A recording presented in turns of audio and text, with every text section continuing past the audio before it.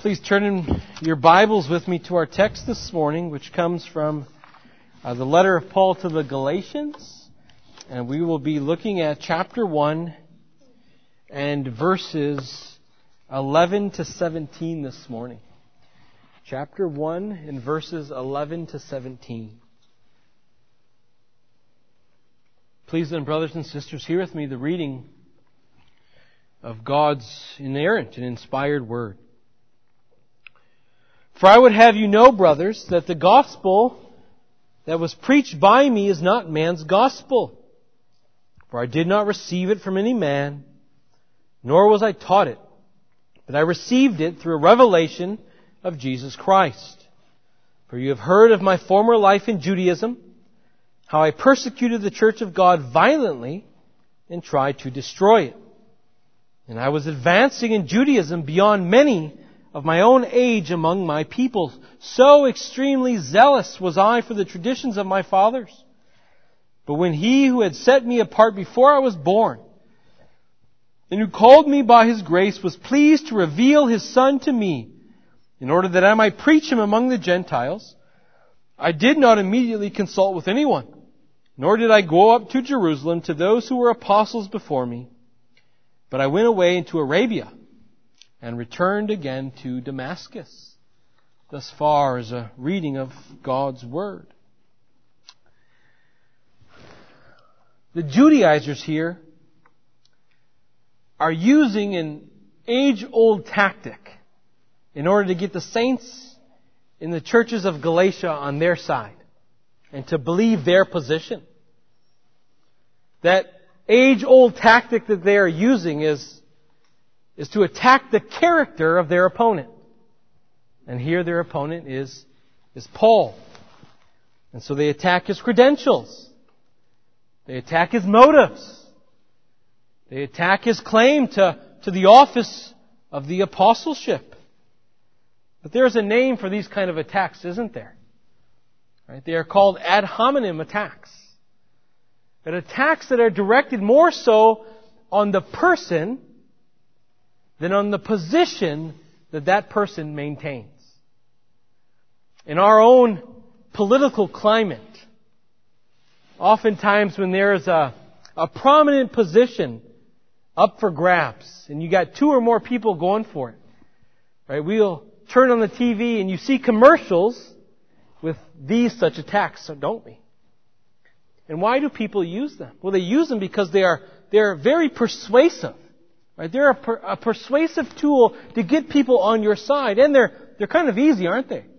Right? It's much easier to kind of lob the grenade at someone else than to have to deal with their position or have to defend your own. And so we need to see that this is what Paul is dealing with. Right? The Judaizers are attacking not really his position that he's maintaining, but they are attacking him. Right? They are attacking him personally, which is why he spends so much of the first two chapters defending himself. Right? Defending that he has come to the saints in the churches of Galatia not as a servant of men, but as a servant of God. Right? He's defending his claim to be an apostle of God. Right? He's defending the fact that God divinely gave him this message to proclaim. Right? He's defending his relationship even with the apostles themselves. That he's not at odds with them, nor is he at odds with the church at Jerusalem. And so we see in our text immediately, right, Paul launches into this defense of himself. And we see this in verse 11 and 12 where he says this. For I would have you know, brothers, that the gospel that was preached by me is not man's gospel. For I did not receive it from any man, nor was I taught it, but I received it through a revelation of Jesus Christ. Now, in one sense, especially that last line, I received it through a revelation of Jesus Christ. In one sense, isn't that true of everyone who believes? Isn't that true of everyone who believes? Right? Anyone who has their eyes opened to the truthfulness of the gospel, right? Anyone whose heart has come to embrace the gospel message has had it revealed to him by God. Has been revealed to him by God. causing us then to lay hold to the Good Shepherd. And remember what that word revelation even means, right? We looked at that back in our study in the book of Revelation. But that word revelation means to uncover, to unveil, or to reveal. And so ultimately it's God in every case, isn't it? Who is the revealer of the gospel to all who believe. Right? So in one sense, it is God who unveils the gospel truth to all who believe. But this is not the sense in which Paul is using it here in our text. Right? This is not the sense that Paul is speaking of. He speaks of the dissimilarity of the manner of his reception of the gospel from that of you and I. Right? He's speaking about the extraordinary manner in which the gospel came to Paul. You see, when the gospel comes to us, although it is from God, it comes from man to man, doesn't it? And it comes from the voice of a man to men, to mankind, and it penetrates right through the work of God into their hearts. It comes from an ambassador to man. But when Paul hears the gospel, it did not come from man to man, but it came directly from God to man. It was Christ Jesus who was Paul's teacher. It was Christ Jesus who gave Paul the message, which is why Paul now writes to persuade the saints that the message he declared to them exceeds every other message that they have heard. It exceeds the message of the Judaizers. Because the message that Paul declares isn't even mixed with Paul's own thoughts. But rather it is the pure doctrine that came directly from God to Paul. And it's that same gospel doctrine that you and I believe in as well. For we have been persuaded of that same fact, haven't we? That it is God who gave this to Paul. And it is Paul and the apostles and ministers today who proclaim God's word to man. But not only do we believe the gospel because we are persuaded of that, that's the reason we believe the whole Bible, isn't it? Right? Because Paul himself says in 2 Timothy chapter 3 verse 16 that all of Scripture is God-breathed, or all of Scripture is breathed out by God. And if it wasn't, if Scripture, if the gospel was of man, why believe? Right? Why believe? Why believe what Paul has to say over what anyone else has to say? Right? Why believe Paul's gospel if it's just man's gospel over and above the Judaizers' gospel? But this is why Paul is trying to convey to them here that the message I declare to you does not originate with man. It is not derived from human ingenuity, but rather it originates with God.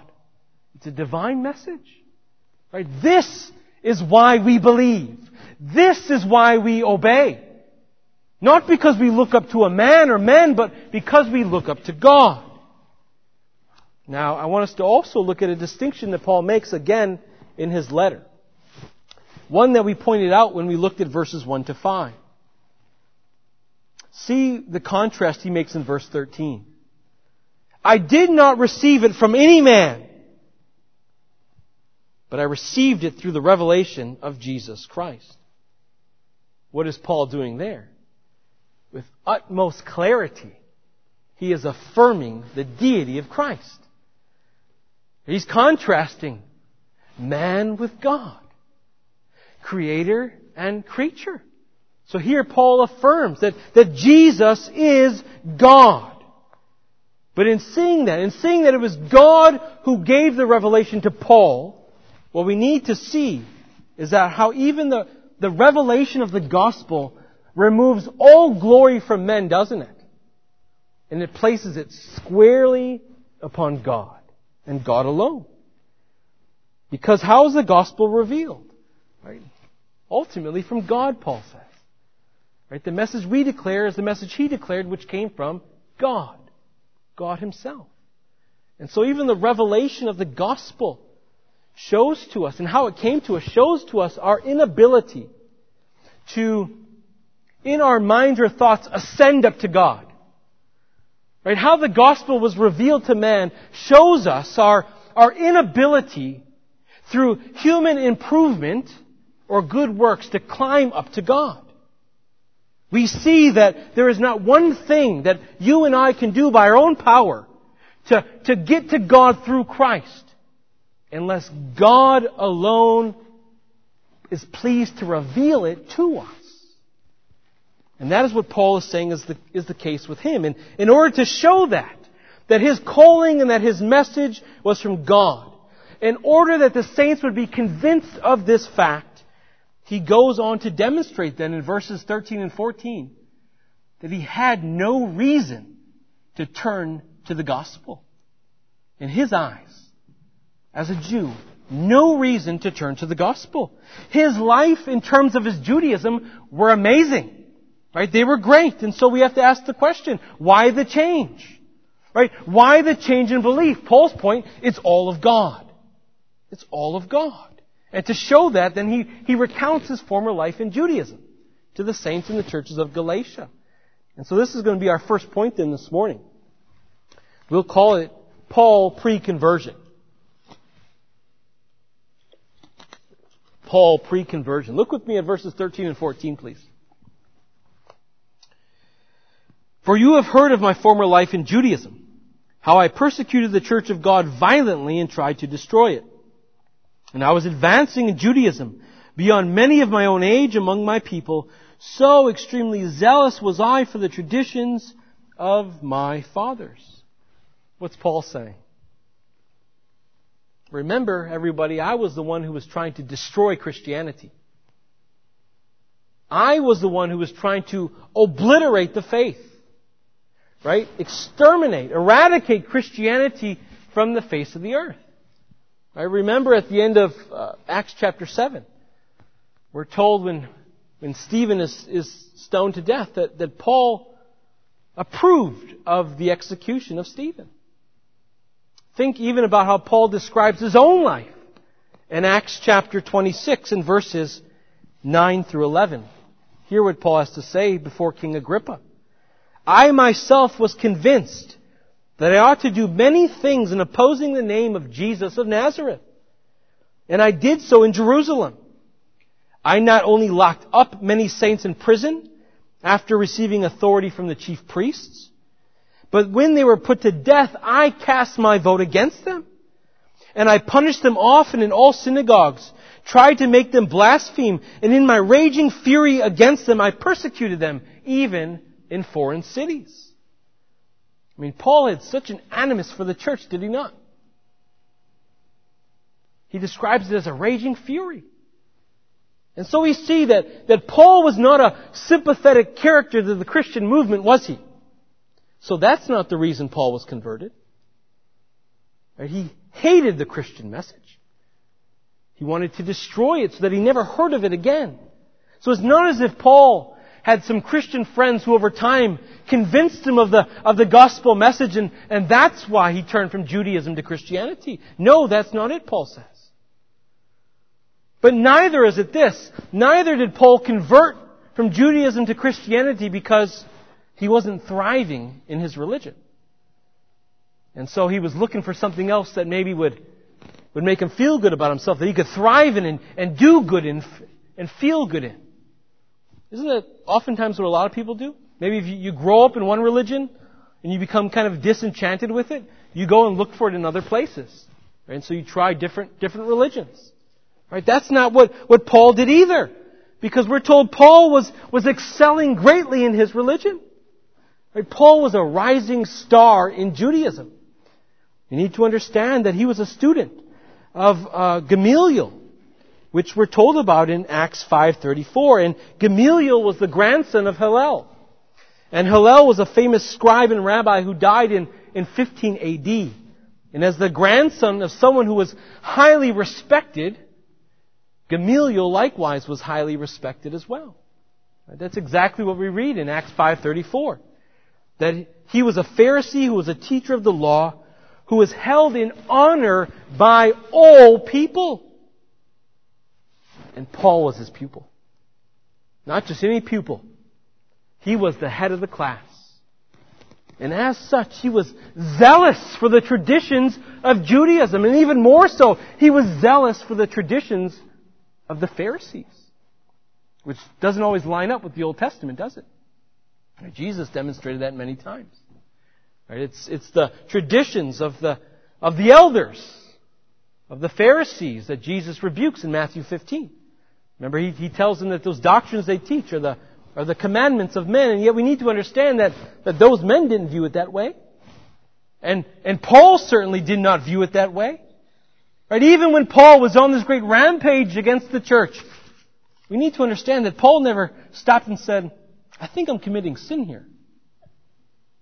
No, Paul believed that what he was doing for God. Right? That he was helping God in getting rid of these blasphemers from the face of the earth.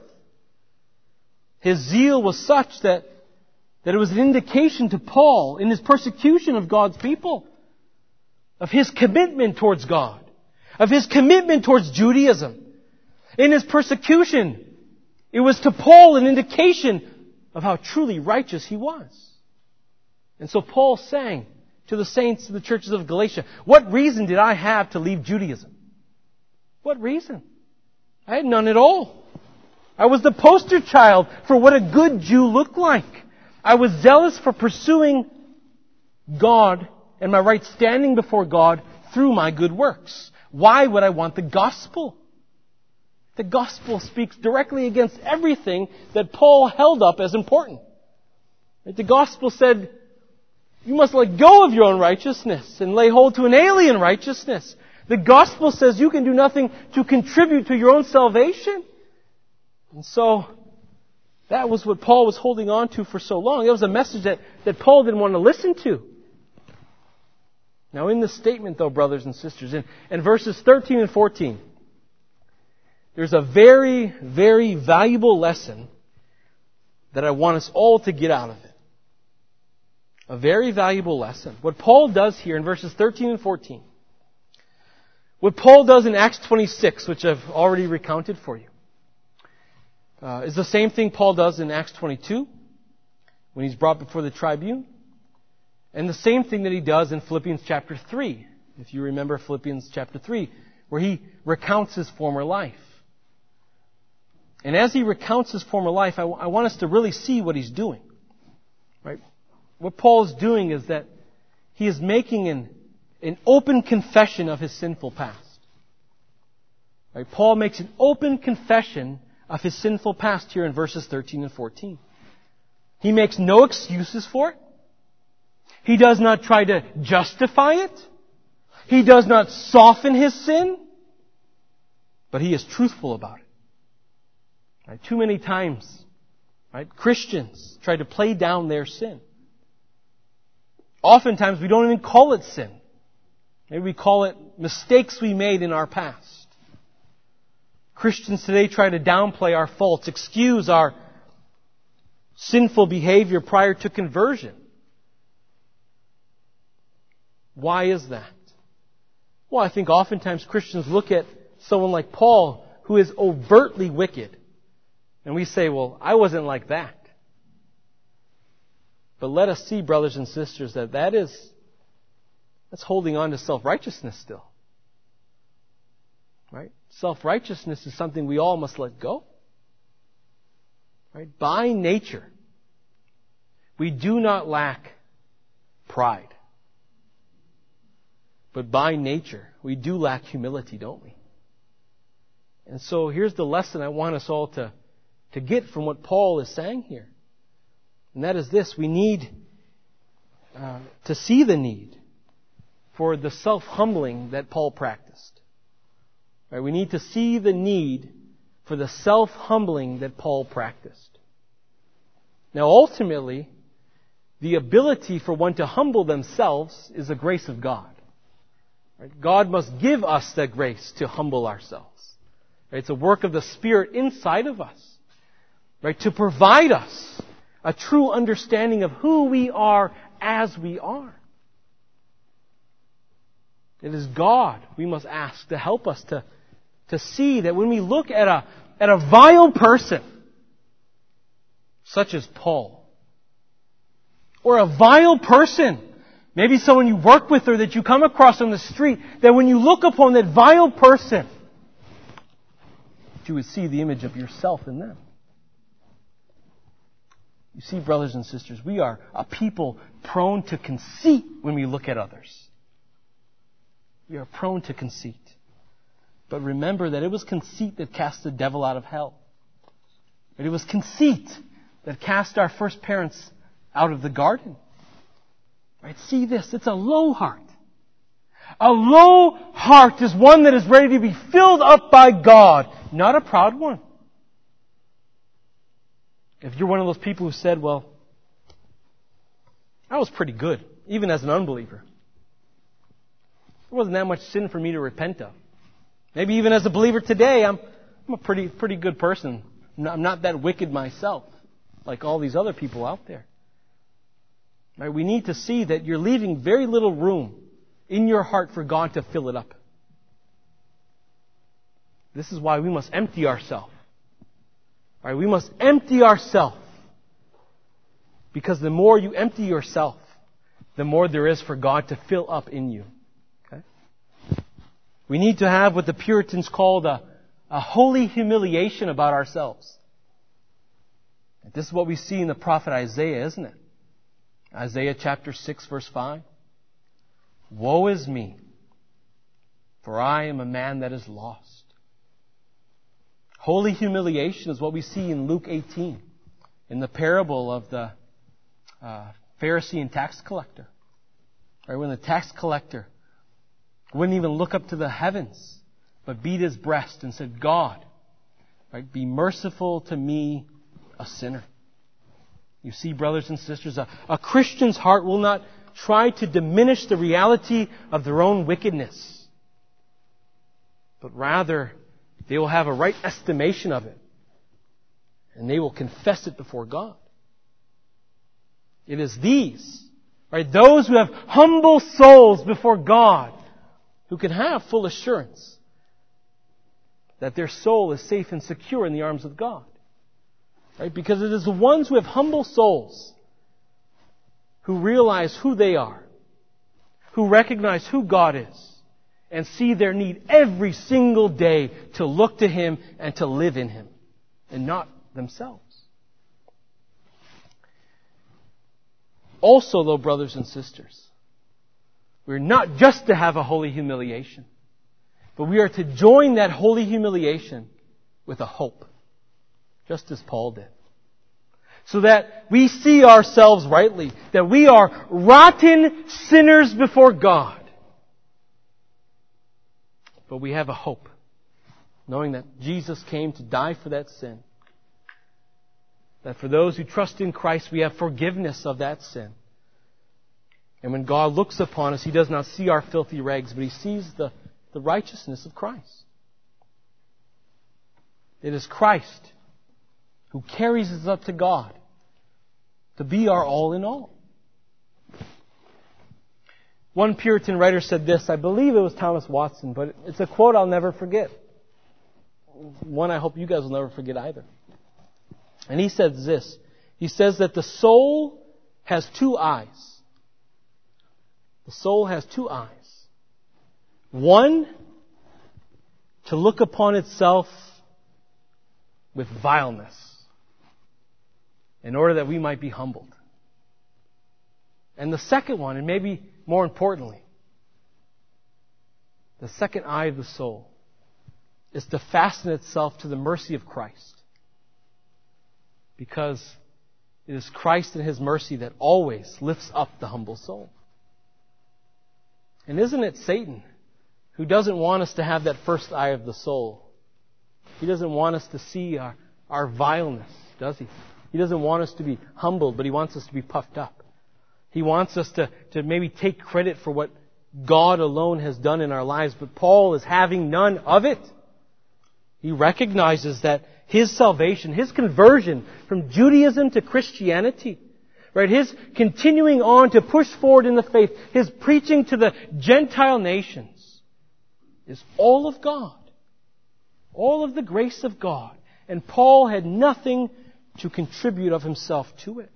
This is why then he goes on this is what he goes on to describe then in verses 15 to 17. Please look with me there.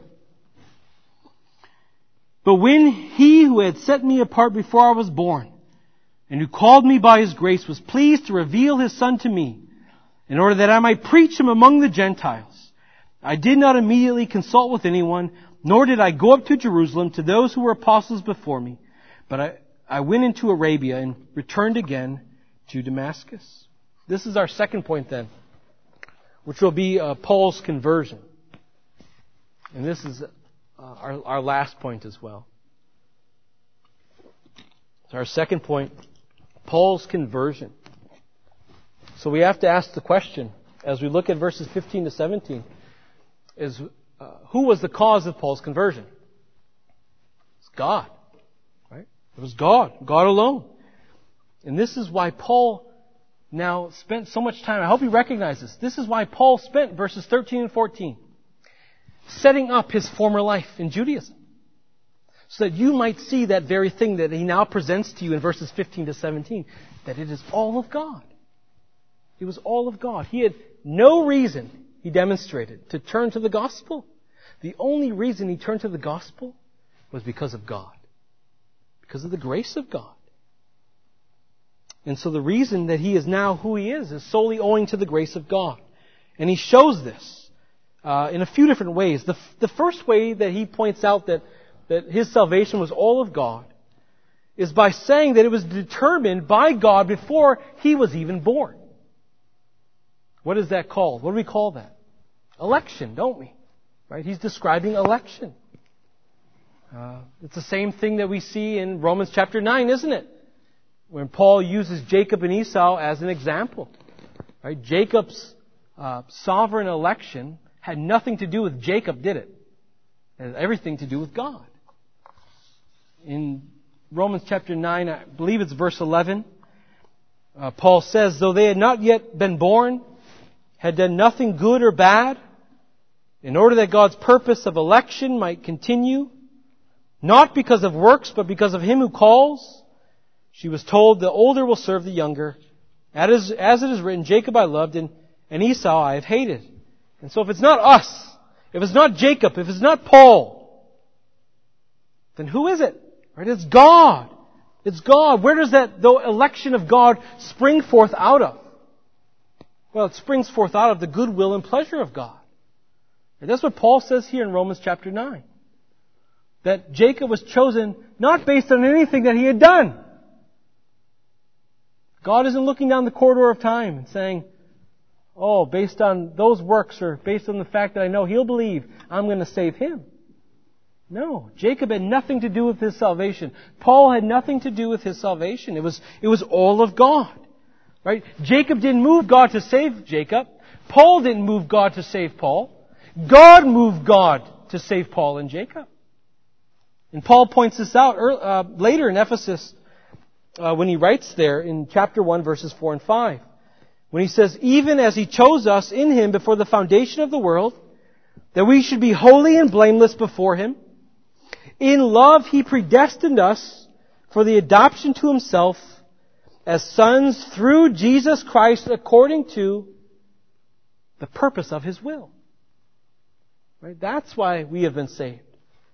That's why God elected you, because it was the purpose of His will to do such. Right? We need to see, brothers and sisters, that we are all sinners. And as sinners, we have all forfeited the blessing of God.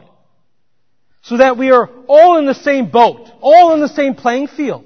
The only thing that differentiates one from another is the sovereign will of God who chooses to save one and not another because of His will and for His glory. Right? We need to understand that. That's what Paul is pointing out here. Paul, though, not only is pointing out that it was all of God in election and choosing Him before the foundation of the world, but what Paul also, though, points out here in verses 15 to 17 is that it also was at a time determined by God when it shall actually occur, when it will actually be applied to Paul. Right? There was a definite time in history, and Paul had no control over when that time would be. Right? He had no control over when he would be saved. God determined it. And that's true of all of us, isn't it? If you are the elect of God, if you have been elected before the foundations of the world, you have also have an appointed time in which God will save you. That He will call you by His grace. This is what we actually confess in our confession of faith. If you remember, those of you who come to Sunday school, chapter 10, paragraph 1, we discussed this. There we read this: those whom God hath predestinated unto life, He is pleased in His appointed and accepted time effectually to call by His word and Spirit out of the state of sin and death in which they are by nature to grace and salvation by Jesus Christ. And so we need to understand that prior to that moment in history that God chose to reveal His Son in Paul, like everyone else who comes into the world, was in a state of sin and death. Right? We need to understand that. He had no ability in himself to come to God through Christ in any way. And the fact of the matter is also he wouldn't want to, would he? He wouldn't want to come to God anyway, because in that state you are spiritually dead. And a dead person has no desires, do they? Right? A dead person is unable to move themselves, aren't they? Right? A dead person has no affections. So this is true of all who are in that state of sin and death. They are spiritually dead. And so they have no affections for Christ. They have no fond feelings for God. They have no desire to have communion and fellowship with the one true God. Their hearts are dead towards Him. This is why Jesus can say to the Jews who said to Him, "Isn't this the son of Joseph, whose father and mother we know? Do not grumble amongst yourselves. No one can come to me unless the Father who sent me draws him." And it was on that Damascus road that God made known what was in His hidden counsel, which was the hour of Paul's salvation. It was in that moment in history that God effectuated what He had determined from all ages. It was then that He effectually called Paul, right? That He drew Paul to Himself, revealing the Son to him, opening his heart, granting him the willingness to believe. Right? Why does Paul in that moment believe and in no moment prior? It was because it was in that moment that God had determined that He would work in such a way that Paul would come to saving faith in Christ. Right? That He would work upon the will of Paul in such a way that Paul would now desire Christ to be his Savior. It was on that Damascus road then that God revealed Christ to Paul. Right? That's the means by which Paul is saved. Right? Paul told the saints of his election. He told them of how it was all of God. He told them now of his effectual calling, how it was all of God. But he also tells us the means by which he was saved. Right? He said he was called by the grace of God, who was pleased to reveal His Son to me in order that I might preach Him among the Gentiles. You see, nobody is saved but the one who has been saved through faith in Christ. Right? Christ is the only way of salvation. I'm the way, the truth, and the life. No one comes to me, or no one comes to the Father but by me. I also, though, want us to recognize this, that preposition to, where we're told it pleased Him to reveal the Son to me, can also be translated and should also be translated as in. He revealed the Son in me. So that both are right. That God revealed the Son to Paul, but He also revealed Christ in Paul. And He revealed them to Paul how? Well, with saving knowledge. Right? He revealed Christ to Paul in his person and work, so that Paul would come to saving faith in Christ. Right? He revealed to Paul that Christ was the God-man. He revealed to Paul that Christ was the mediator who was to atone for the sins of all who would ever believe. And it was that one that Paul trusted in. But we need to see that It wasn't just intellectual kind of assent and trust that Paul had. Because Jesus wasn't just revealed to Paul, He was revealed in Paul. Right? He was revealed in Paul how? Well, through the Spirit of Christ that dwelt inside the heart of Paul. This is what we call union with Christ. It's that union that Jesus Himself speaks of in John chapter 14, verses 16 and 17. He says this, "And I will ask the Father, and He will give you another helper to be with you forever, even the Spirit of truth, whom the world cannot receive because it neither sees Him nor knows Him. You know Him, for He dwells with you and will be in you." And who is the Spirit of truth? Romans chapter 8, verses 9 and 10. "You, however, are not in the flesh but in the Spirit, if in fact the Spirit dwells in you. Anyone who does not have the Spirit of Christ does not belong to Him." Listen to what Paul says. "But if Christ is in you, although the body is dead because of sin, the Spirit is life because of righteousness." Do you see, in order to receive the blessings and the privileges of the life and death of Christ, He must be in you. Listen to what Paul says in 2 Corinthians chapter 13, verse 5. "Examine yourselves to see whether you are in the faith. Test yourselves. Or do you not realize this about yourselves? That Jesus Christ is in you."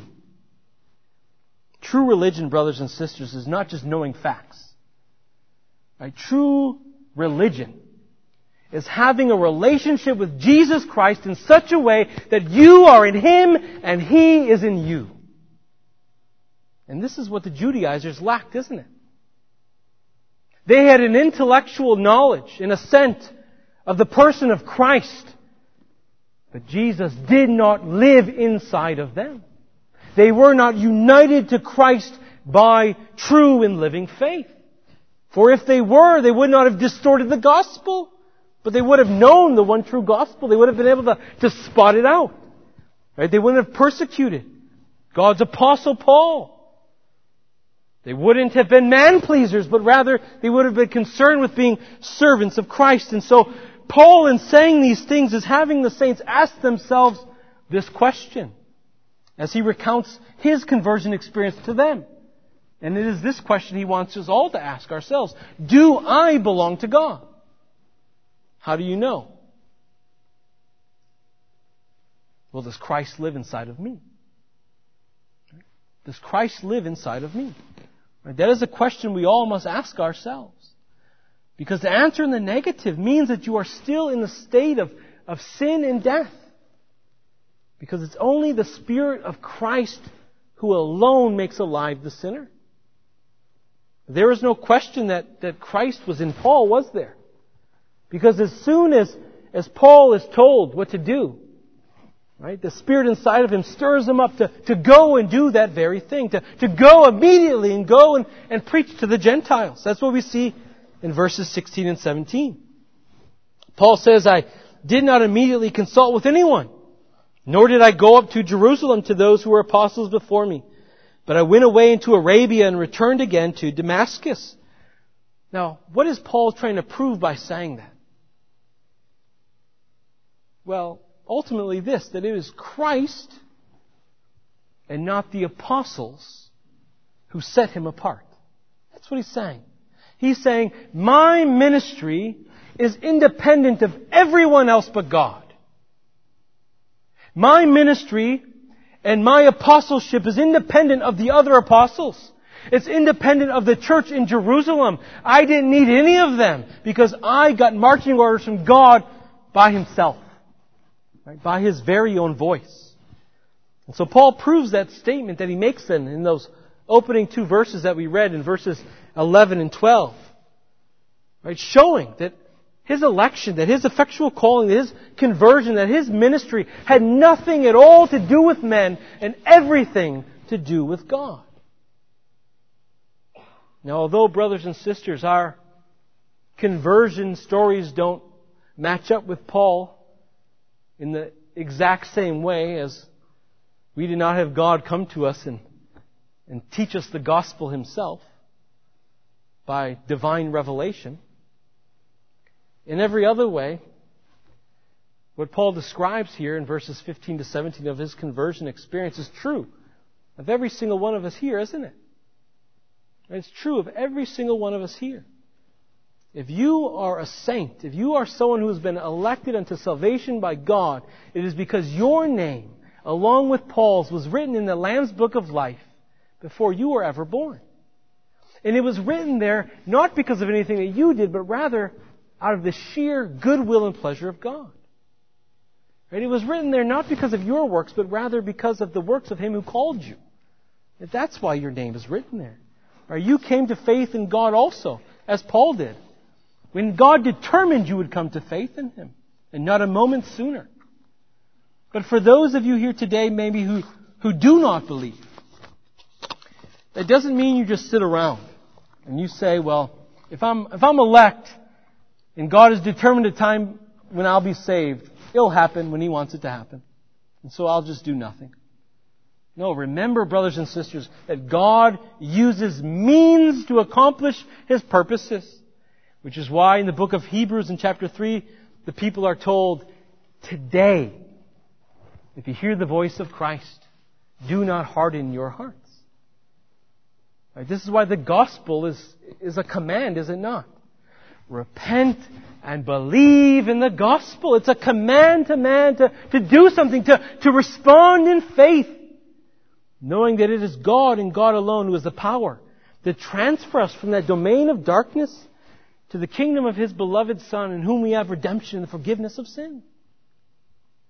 I want us to see, though, one other thing, and that is this. Look at what the gospel does. Look at what the gospel does. That the gospel changes our lives. It changes our lives. Look at what it did to Paul. It took someone as wretched and vile as Paul, and it supernaturally made him a new creature. And in doing so, God made Paul a trophy of His goodness and of His grace. But I want us to see that is true of all of you here today who believe. You all are trophies, right, of God's goodness and of God's grace. Right? You are what you are, not because of you, but because of God. You are what you are, not because of your works, but because of God's works. And Paul understood this. If there was value in keeping the law for one's righteousness, Paul would have remained in Judaism. But it was Christ who opened Paul's eyes to see, to reveal to Paul that the law reveals sin, it reveals death, it reveals wrath and judgment, and that the only way of escape then is to look to He who conquered them all on behalf of everyone who would ever believe. And so if you are in Christ today, brothers and sisters, you have much to be thankful for, don't you? We'll bring this message to a close with just a couple quotations from a Dutch Reformed theologian, Wilhelmus à Brakel, who talks about thankfulness. And I think it's very applicable to our text here today.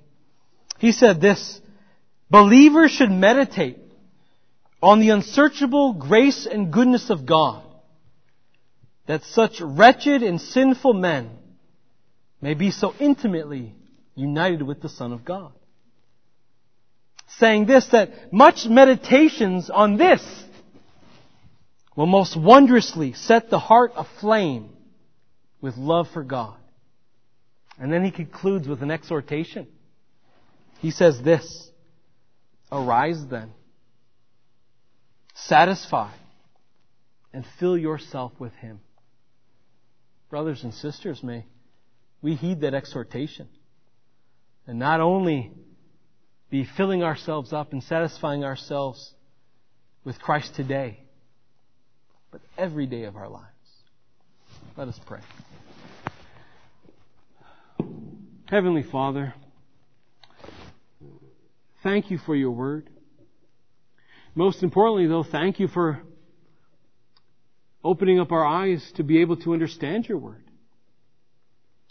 so that it would no longer condemn us, but rather through it we may be justified.